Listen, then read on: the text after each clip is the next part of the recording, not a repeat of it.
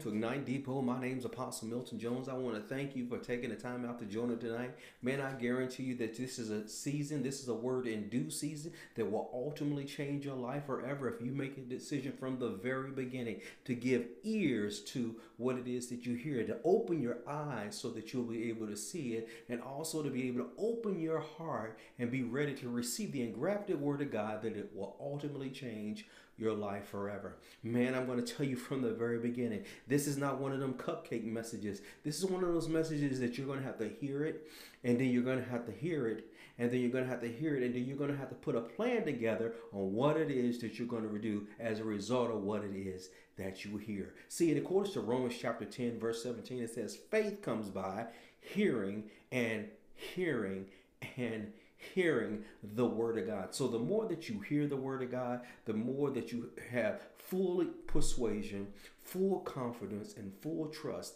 in what it is that you hear. So I'm going to tell you, go ahead right now and go ahead and lean all the way in so you can hear what it is that the Spirit of the Lord has to say unto you this evening in the name of Jesus.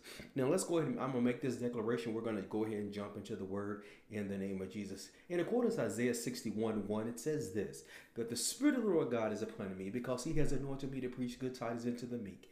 He sent me to bind up the brokenhearted, to proclaim liberty to the captive, and to open the prison to them that are bound, to proclaim the acceptable year of the Lord, of the avengers of our God, and to comfort all who mourn, to appoint unto them that mourn in Zion, to give unto them beauty for ashes, the oil of joy for mourning, the garment of praise for the spirit of heaviness, that they might be called the trees of righteousness, the planting of the Lord, that he might be glorified. And they shall build the old ways, and they shall raise up the former desolation, and they shall repair the waste cities, the desolation of many generations. Father, we give you glory. We give you honor. We give you praise this day. We give you thanks, Father God, for this is the day which you have made. We will rejoice and we will be exceedingly glad. Thank you for this opportunity in your word. Thank you, Father God, for revelation knowledge that will come forth as a result of this word tonight. Father, I thank you that you have given us ears to hear it and eyes to see, and our hearts are open and ready to receive the engrafted word of God that will ultimately change our lives forever. Father, let my tongue be the pen of a ready writer, writing the very oracles and instructions of your word on the tablets of their hearts in the name of Jesus. Father, I thank you right now and in covenant with you for miracles, signs, wonders, manifestations of the gifts of the Holy Spirit as you see fit.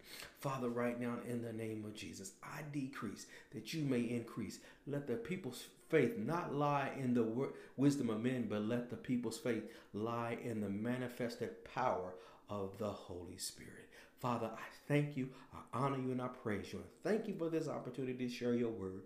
In Jesus' name, amen and glory to God. Well, last week we began talking about the great pretender. And we was talking about how that in the end time, there was going to be trying times. But there was one of the ways that Jesus was answering his disciples in Matthew chapter 24. He said one of the signs, one of the indicators that you're going to be able to tell that you're at the end of this age, the age of grace. The way that you're going to find out is, or be able to tell that that time is coming close to an end, is deception will be running rampant.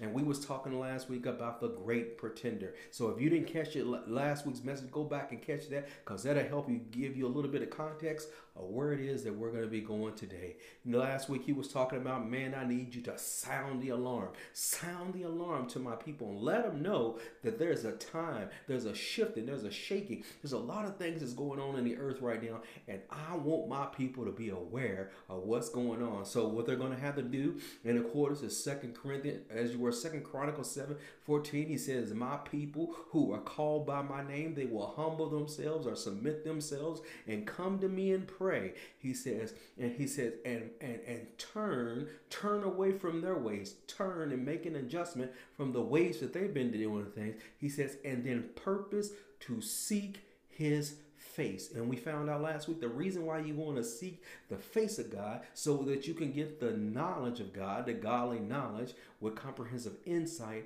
and wisdom, which is right use and exercise of godly knowledge. And we find that in Proverbs chapter 4, verse 7, where it says that wisdom, godly wisdom, is the principal chief most important, highest above all things. And it says, so get wisdom. He says, but with all you're getting, get understanding, get discernment on how to rightly use the wisdom, the right use of exercise of knowledge that he's given unto you for your everyday situation and circumstance.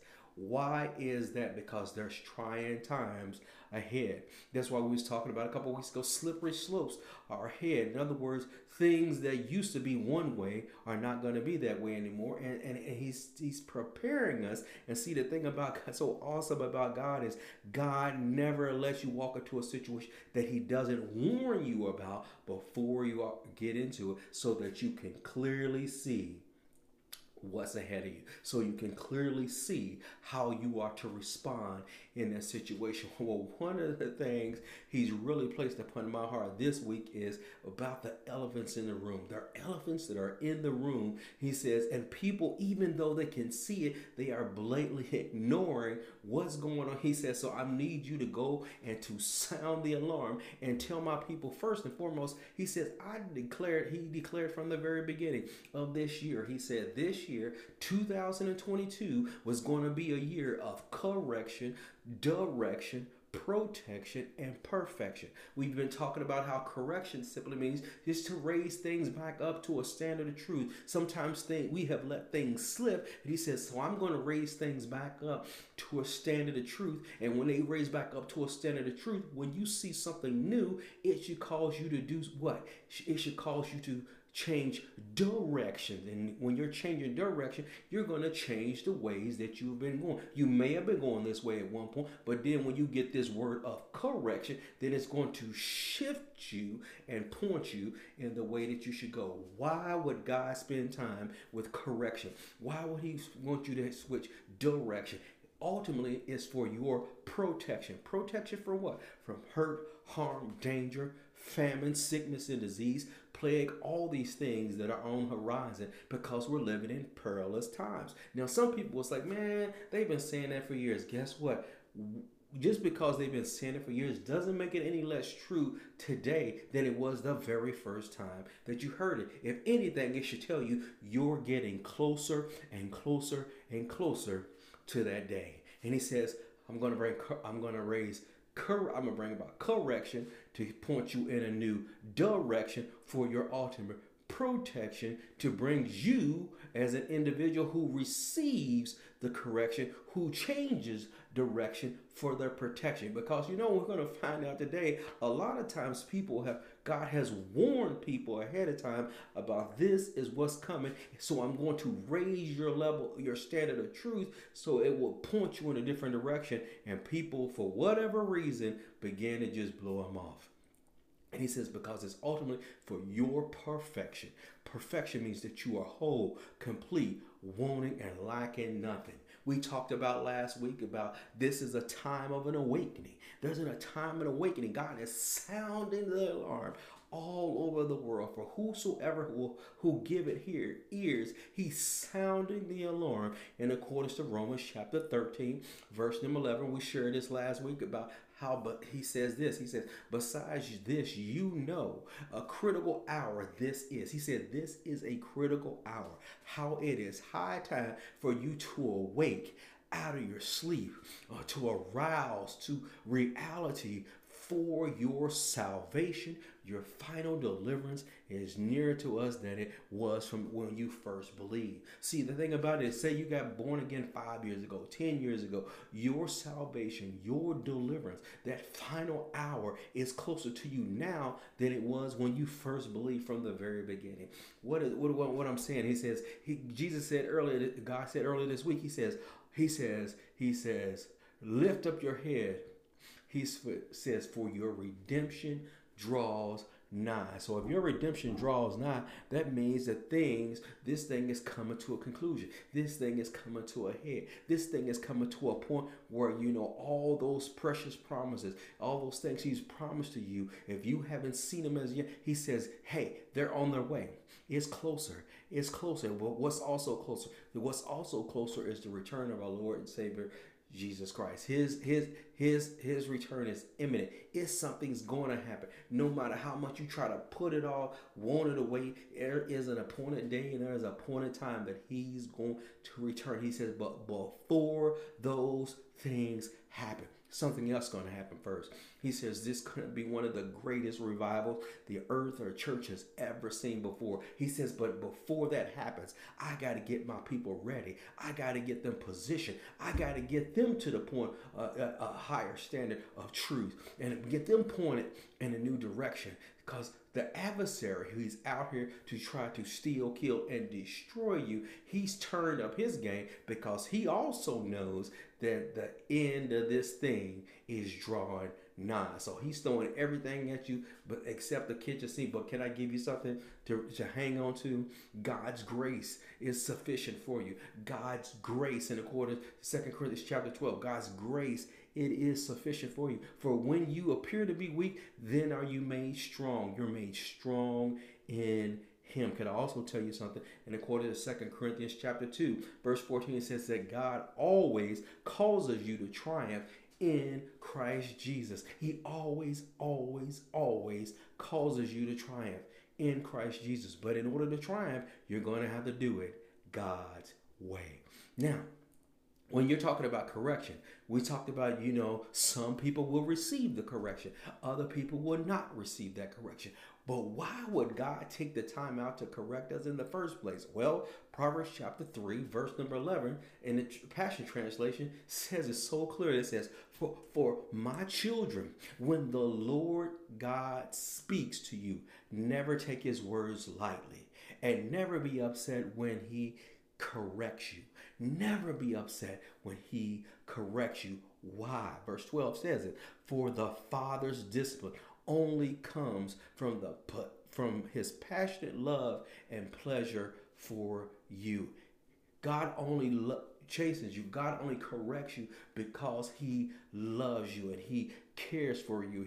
And just like a good parent, you don't want anything bad to happen to your child. You will do whatever you need to do to be able to make sure that your child is protected, that your child is safe. So God says, don't push off the correction. Don't resist the correction. He says, because who God loves, he corrects. Back it says this in Hebrews chapter 12, verse 7, he says, fully embrace God's correction.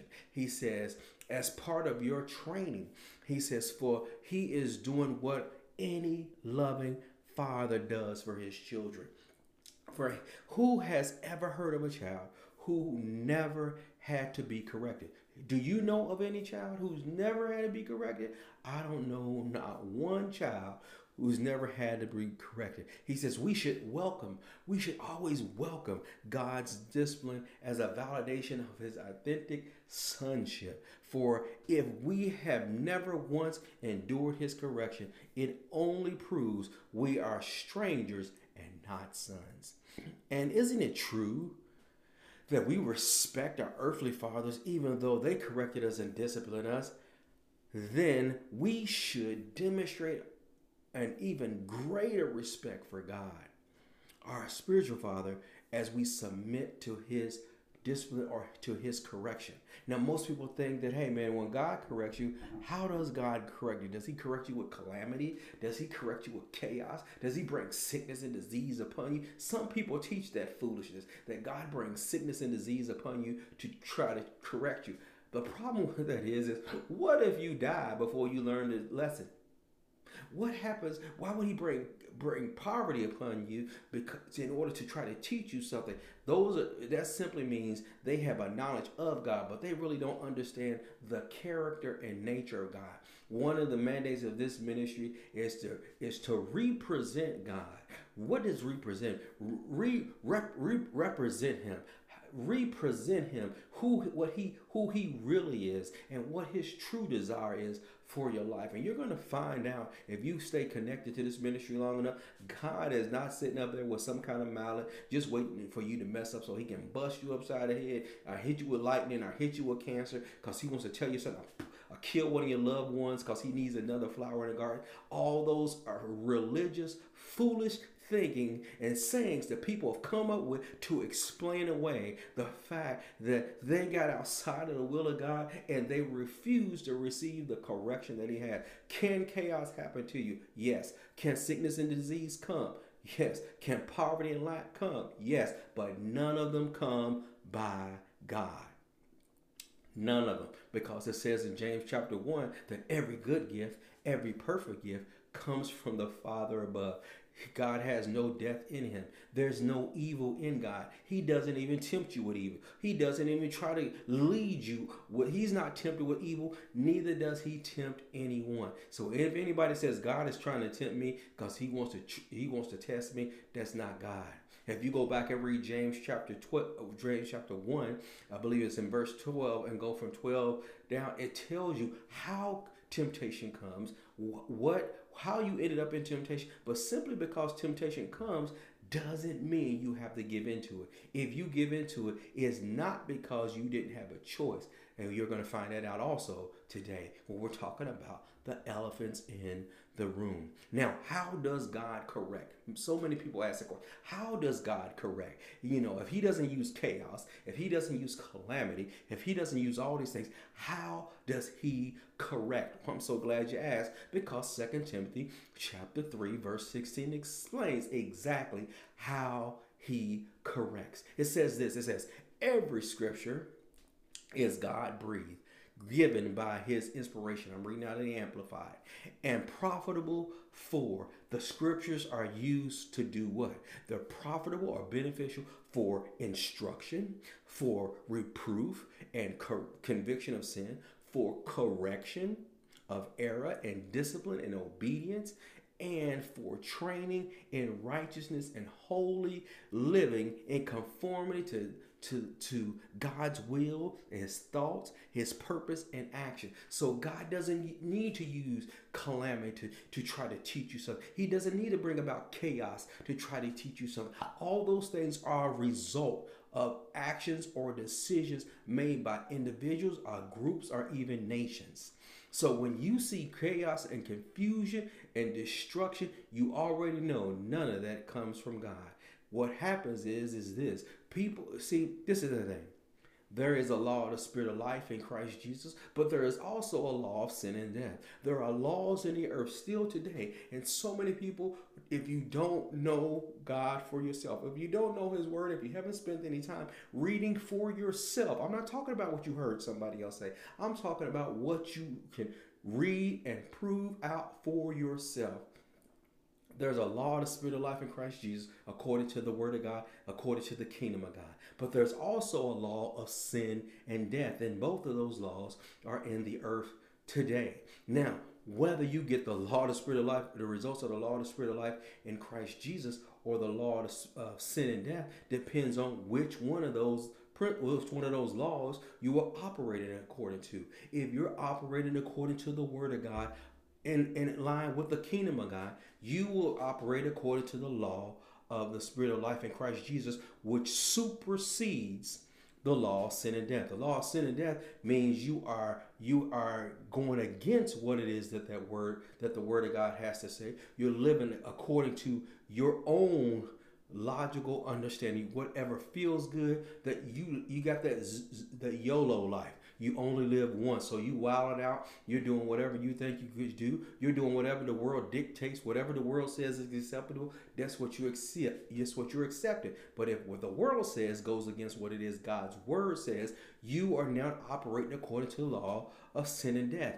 And with operating according to that law, whether you believe it or not, whether you agree with it or not, whether you want to accept it or not, when you operate opposite to the Word of God, you are operating according to the law of sin and death, and there are consequences that come with it. Just like where you operate according to the law of the Spirit of life in Christ Jesus, there are consequences, are results that happen as a result of operating according to that law. Those laws, the thing about a law is it works every time, just like the law of gravity. It works every time.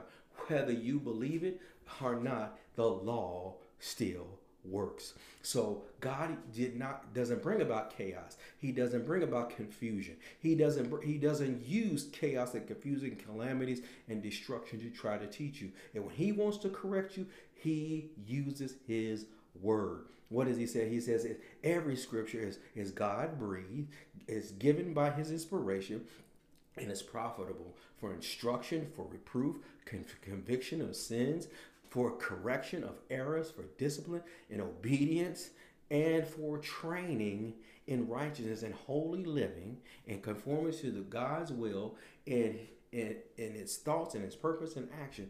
Why does he correct? So that the man or woman of God may be complete and proficient, well fitted and thoroughly equipped for every good work. Isn't that the same thing as I'm going to bring this is a year of correction, raise you up to a new level standard of truth, to bring about direction, to point you in the way that you should go, for your protection, to ultimately bring you to a place of perfection in the name of Jesus. Now you might ask the question, why me? Why now? Why are you sharing this word with us now? Why are you the one who's sharing this word? Well, I asked God that exact same question. And this is what he said. He said this. He says, in accordance to Isaiah 40:3, he says, there has to be a voice of one crying in the wilderness, preparing the way of the Lord, making straight in the desert a highway for our God. So he needs voices. He needs, just like John the Baptist. When John the Baptist came on the scene, and this was the purpose of John the Baptist.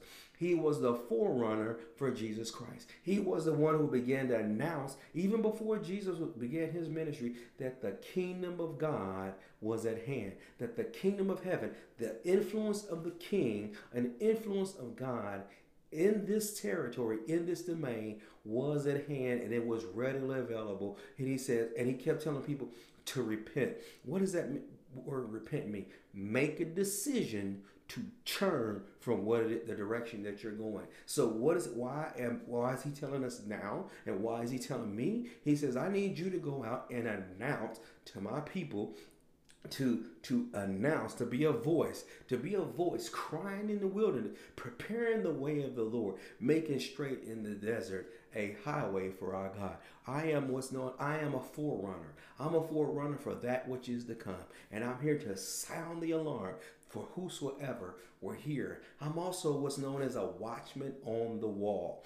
What does a watchman do? Well, in accordance to Ezekiel 33:7, this is what a watchman does. It says this. It says, so, son of man, I have made you a watchman. He told me this. I have made you a watchman over this land. He says, therefore, you shall hear a word from my mouth. God says, you shall hear a word from my mouth and warn them for me. So when as a watchman on the wall, I'm spending time with God. God speaks a word, and I hear the word. He said, now as my mouthpiece, you go out and you announce or you warn them for me. He says, when I say to the wicked, he says, oh wicked man, you shall surely die.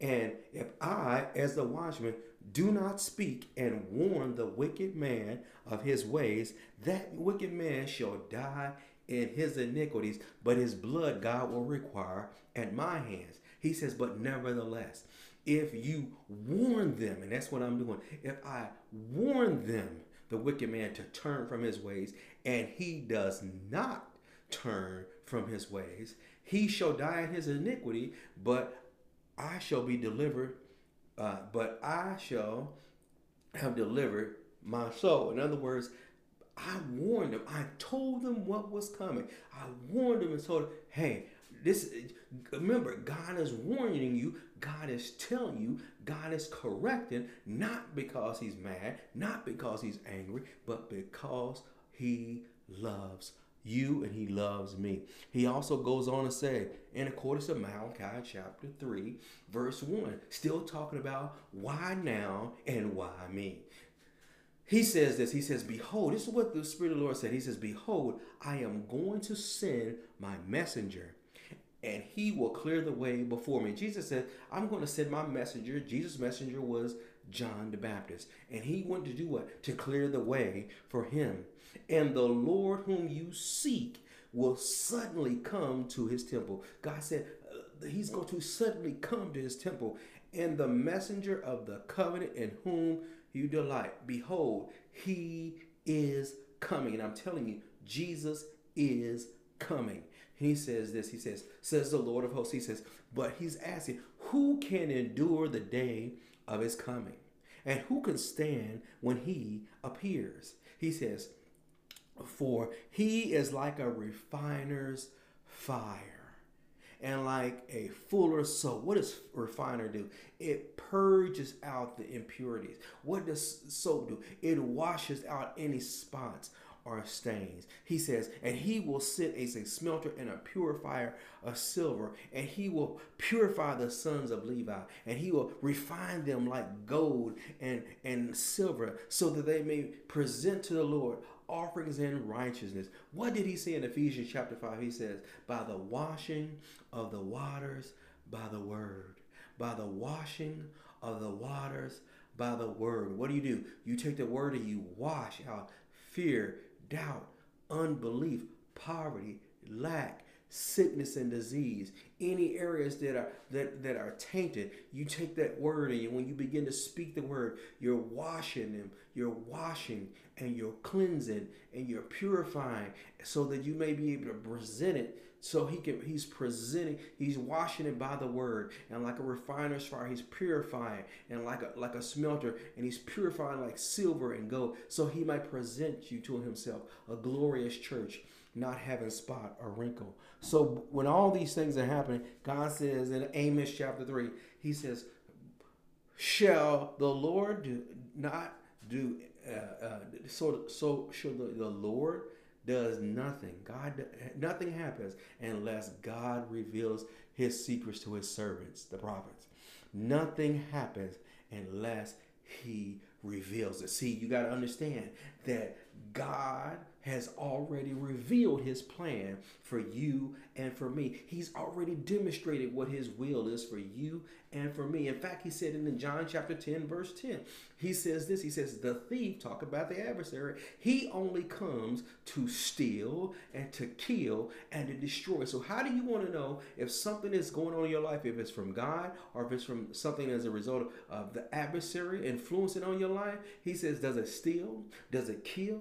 Does it destroy? If any of the things that you're experiencing in your life fall into that category, you are being influenced, or you are being impacted by the adversary. Adversary wants to steal from you, to kill you, and to destroy you. But Jesus said, but I have come that you might have life in abundance to the full, until it overflows. He never came to take life from you. Jesus came to give life to you. In fact, he was so committed to getting life to you that in verse 11 it says, he says, I am the good shepherd. The good shepherd gives his life for the sheep. He gave his life for you. He gave his life for me. Why? So that we might have life in abundance to the full until it overflows. But you got to understand, there's an adversary. His name is Satan. They call him the devil. Guess what? He hates you. He doesn't just dislike you. He hates you. In fact, he's a liar. He's a murderer. In fact, he was a liar and murderer from the beginning. How do you know this? Because Jesus said it in John chapter 8, verse 44. He said, he's talking to the Pharisees who wanted to kill Jesus. Jesus says this. He says, you are of your father, the devil. He says, and you want to do the desires of your father, the devil. He says, he was a murderer from the beginning and does not stand in truth, because there is no truth in him. There's no truth in him. So when the adversary begins to talk to you, you already know he's lying. How do you know he's lying? Because his mouth is moving. Because there is no truth in him. How do you know there's no truth in him? How do you know that when the devil is talking to you and he's lying to you? Because it goes on to say, whenever he speaks, whenever he speaks a lie, he speaks of his own nature, for he is a liar and he's the father of lies. When you hear somebody who's blatantly lying or deceiving or manipulating or misconstruing information, you already know they're being influenced by the adversary. And one of the greatest tricks he got over on so many people, even believers in the church, is he does not exist. You know, there's so many people believe that the devil is just a image of representing evil. No, he is a person. He's a real person, and that real person is the elephant in the room, and that real person is a puppeteer, and he has people who he's operating through because they're under his influence, even though they may not even know they're under his influence. That he's using to get his agenda across in the earth. How do you know he's doing all these things? Because there's nothing new under the sun. See, the way that you know that he was a liar from the very beginning is because there's nothing new under the sun. In fact, he convinced the serpent to yield his body so that he could come into his body and have expression in the earth. You have to understand, a spirit, a demon spirit, or even in the Holy Spirit has no expression in the earth unless somebody yields themselves to him. The adversary can only have expression in the earth if somebody yields themselves to him. The same way God gets expression in the earth is when his people yield themselves to the leading and guiding of the Holy Spirit, on who's on the inside of them if they're born again. And when they yield themselves to him, then he's able to have expression, and he's able to present who he is, what his desire is, and show you how to operate according to the kingdom of God. The adversary got to convince the serpent to yield his body to him so he could have expression in the earth. And even all the way back in the very beginning in Genesis chapter 3, you see see this trickery that he does and how he operates. And this is what he does. He's a liar and he's a murderer. It says this in Genesis chapter 3, verse 1. It says this. It says, "Now the serpent was more cunning than any beast of the field which the Lord God had made." And what he did. He says this he finds the woman. He says, "Has God indeed said, you should not eat of every tree of the garden?" In other words, he's testing her to see if she knows what it is God says. And of course, she's like, "No, we can eat of every tree of the garden." He says, "But of the tree of the knowledge of good and evil that's in the midst of God," he said, "we shall not eat of it, neither shall we touch it. For in the day that we touch it, we shall surely die." Now, Eve got part of it right. That's why I'm telling you, you got to go back and study the word for yourself. Eve got part of it right, but she added something to it that God never said. And just like it was talking about earlier, how when people will say, God uses calamity to try to teach you something, there's nowhere you're going to find it in the word.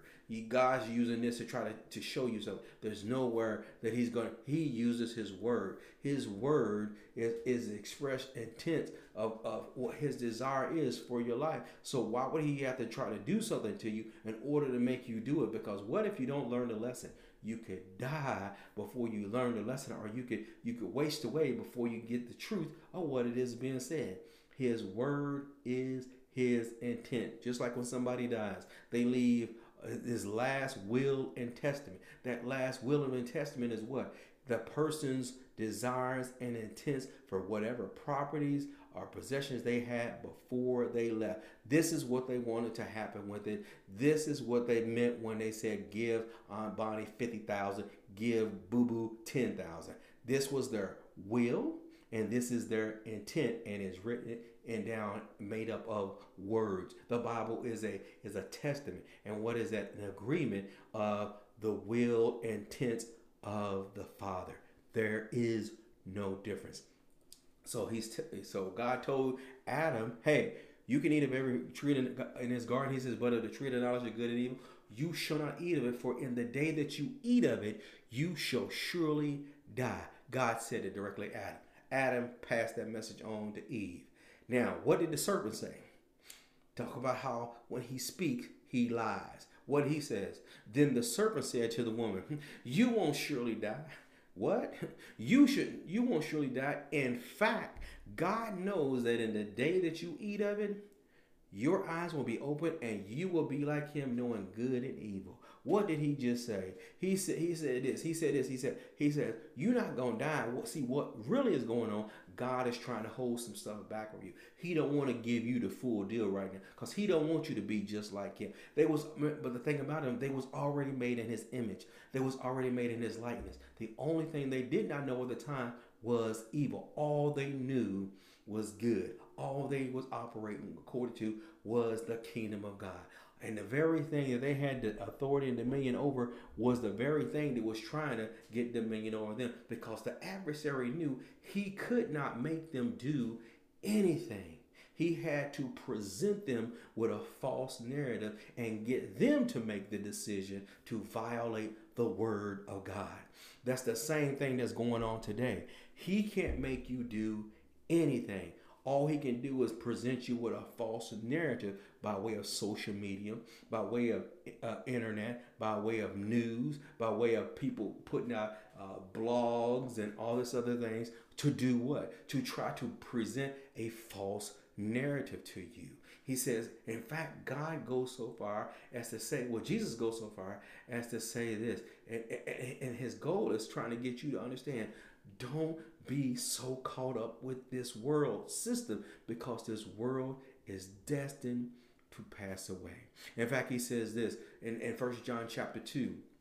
But you got to understand, the way that the adversary got Adam and Eve tripped up in the garden was through the lust of the eye, the lust of the flesh, and the pride of life.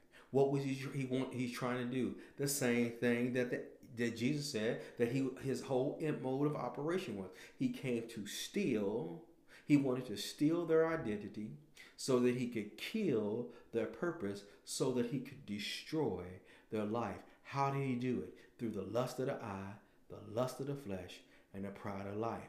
Lust of the eye, it looks good to the eye. Lust of the flesh, it seemed like it will be beneficial. But the pride of life means it will position me or give me position in something that I believe I'm lacking. Adam and Eve lacked no good thing. They had all the resources they would ever need. They had all the provisions they would already need, and they were already made in the image and likeness of God. So the very things that the adversary was trying to convince them that God was trying to keep from them was the very thing that they already had. What he was really projecting was what he desired was to look good before people, to be well thought of before people. He wanted people to worship him, to obey him, just like that's how he ended up getting kicked from heaven, because he tried to position himself or operate in a way he was not authorized to. He wanted people to worship him just like he was leading worship for God. He wanted people to obey him just like people was obeying God, and they wanted people to bow down to him just like they was bowing down and submitted to God. His tricks never change, and it's the same thing he's doing today. That's why it says in 1 John chapter 2 verse 15, he says, do not love the world or the things of this world. Don't get so caught up in this world system. Don't get so caught up in this world, because if you live 70 years, 100 years, 120 years, what is that compared to eternity? You're making a decision in your life for eternity. Everyone's going to live forever. So let's get that out there. Everyone's going to live forever. The only thing you're deciding right now is where you're going to live. Whether you're going to live in the kingdom of God, or in God's new heaven and new earth, or if you're going to spend an eternity with the adversary in his lake of fire, because you have made a decision to rebel or turn away from God's way of doing things to operate according to the law of sin and death. You are the deciding factor. But the word of God says this. He says, don't love the world, nor the things in this world. He says, if anyone loves the world, I'm talking to the church. If anyone loves the world, the love of the Father is not in him. He says, for all that is in the world, these are the things that are all in the world, are this Babylonian system, are this world's way of doing things. He says, everything that's in the world, the lust of the flesh, the lust of the eye, and the pride of life. All those things is not of the Father, but of the world.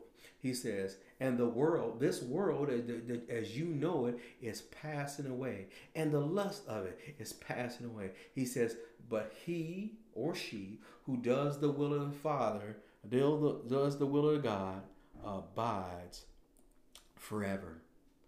If you're doing the will of God, you will abide forever. See, the thing about it is because there's such a lack of knowledge in the world today, because there's, now mind you, there's not a lack of information, there's not a lack of knowledge, meaning it's not available to them, but when there is a lack of the knowledge of the things of God, things begin to happen in the earth, and you begin to see the manifestation. Remember, we talked about the law of the spirit of life in Christ Jesus and the law of sin and death. When people operate according to the law of sin and death, they operate opposite to the law of spirit of life in Christ Jesus, and there are consequences that come with it. We hear this and see this in Hosea chapter 4, and this is where we're going to end up today. It says this, it says, he says in Hosea chapter 4, verse 1, he says this. He says, listen to the word of the Lord, O sons of Israel, for the Lord has a case against the inhabitants of the land. Why does God have a case or have an issue or contention with the people of the land? He says, because there is no faithfulness or kindness or knowledge of God in the land. So when you stop being faithful, stop demonstrating kindness, but more so, you can't demonstrate faithfulness and kindness if there's no knowledge of God in the land. He says, when you take out the knowledge of God in the land, when you take out knowledge of God in schools, when you take out knowledge of God in governments, when you take out the knowledge of God in communities and in nations, he says, this is what's going to happen. He says, because there is no faithfulness or no knowledge or no kindness, he says, or no knowledge of God in the land. He says, this is what happens. There are swearings and deceptions, murder and stealing and adultery. He says they employ violence so that bloodshed follows bloodshed. Therefore, the land mourns, and everyone who lives in it is languishing. He says, along with the beasts of the field and the birds of the sky, and also the fish of the sea disappear. He says, when you have no knowledge of God in the land, when you have no one is living according to the dictates of the word of God, lining up with the kingdom of God, when you are having people who have turned away from the things of God and turned to the things of this world, when you begin to love the world more so than you love God, then all these things begin to happen. As a result, you are operating according to the death cycle. Remember, Deuteronomy chapter 30 says this, I've said before you, life and death, blessings and curses. Choose life that you and your family might live. But if you choose death, God didn't choose it for you. If you choose death, then by turning away from God's way of doing things, then all these things will begin to happen. And that's exactly what happened in Adam and Eve. If you want to see how this thing works, just look at Adam and Eve. God gave his word. Remember, his word is always word correction. Correction came. The word of God came. A standard of truth came to point the Adam and Eve in a direction for their protection from all evil, hurt, harm, and danger, to bring about perfection. But when they made a decision to turn away from the correction of the word that they had, what happened? They rejected the correction. They didn't go make a turn. They turned in another direction as opposed to being in protection. Their protection fell, and then they were not perfected, because then they took on a whole different nature. And he says that's the same thing that happens here. When there's no knowledge of God in the land, he says, then my people will ultimately, this is what happens in verse number 6. He says this. He says, my people are being destroyed. And that word destroyed in Hebrew talks about how they're being undone or brought to silence, or they're perishing, or they're being cut down for their lack of knowledge. Now listen to this part. Not because knowledge wasn't available to them, but because you have rejected or cast off or despised or disdained. You was contempted against the knowledge of God. He says this. He says, and I will also reject you from being my priest, because he's dealing with the priests, because the priests were the ones who were supposed to give out the laws, instructions, and principles of God, and they stopped doing it. He says, and because you have forgotten the laws and teachings and instruction, he said, I will also forget you. What do? They actively became oblivious to the memory of God's laws, teachings, and instructions. So when you're seeing all kind of chaos going on in the land today, when you're seeing all kind of confusion going on in the land today, understand there is an adversary behind it, and he is the puppeteer. And what he's doing is he's trying to do the same thing with you as and me as he did with Adam and Eve in the garden. He's trying to get us to turn away from God's word. He's trying to get us to turn away from the knowledge of God. He's trying to get you to turn away from truth because he is a liar. And every time he speaks, he lies. And if you just listen to some of the news that's going on, the stuff that people are saying, you know is a lie. But people are believing hook, line, and sinker. Why? Because many people, believers, have forgotten their responsibility to blow and sound the trumpet, to share the word of God, to teach people about the knowledge of God. Even people who stand behind the pulpit, they become like self-help books. You know, the ironic thing about self-help, if you could self-help yourself, then you wouldn't need help in the first place. I mean, think about that for a second. Self-help. If you could figure out your own problem, you probably wouldn't be in that problem in the first place. That means you need to get help higher than what caused the issue in the first place. That help comes from the Father, which is above. See, God's thing is this. He loves you. He loves me. He loved the world. He loved the world so much he gave his only begotten son, Jesus, for the world, not to condemn the world, but that the world through him might be saved. But you have to make a decision. See, everything with God starts with the word. Remember, the correction starts with the word. And when you hear the word, then you got to make a decision to either stay the course you've been going or change your direction based off of the word that you heard. And if you make a decision to change your direction based off the word you heard, it brings you to a place of protection from all harm, evil, hurt, harm, and danger, and ultimately to bring you to a place of perfection where you're whole, complete, lacking nothing. The word of God has gone forth today. In fact, it says in Romans chapter 10, verses 8, 9, and 10, that the word of God is near you. It's in your heart, it's in your mouth. It's the word of faith that we preach. That if you will confess, acknowledge with your mouth the Lord Jesus, that Jesus is now Lord, head over your life. And he says, and that God raised him from the dead. He says, you shall be saved. What does that word save mean? Healed, delivered, set free, protected, and made whole. He says, for with the heart man believes unto righteousness. He says, but with your mouth, you got to open up your mouth as an acknowledgement or confession of salvation, healing, deliverance, protection, and wholeness. I want to give you an opportunity to do that tonight. How do you go about doing that? Man, it's so simple. Now that we're exposing the elephant in the room.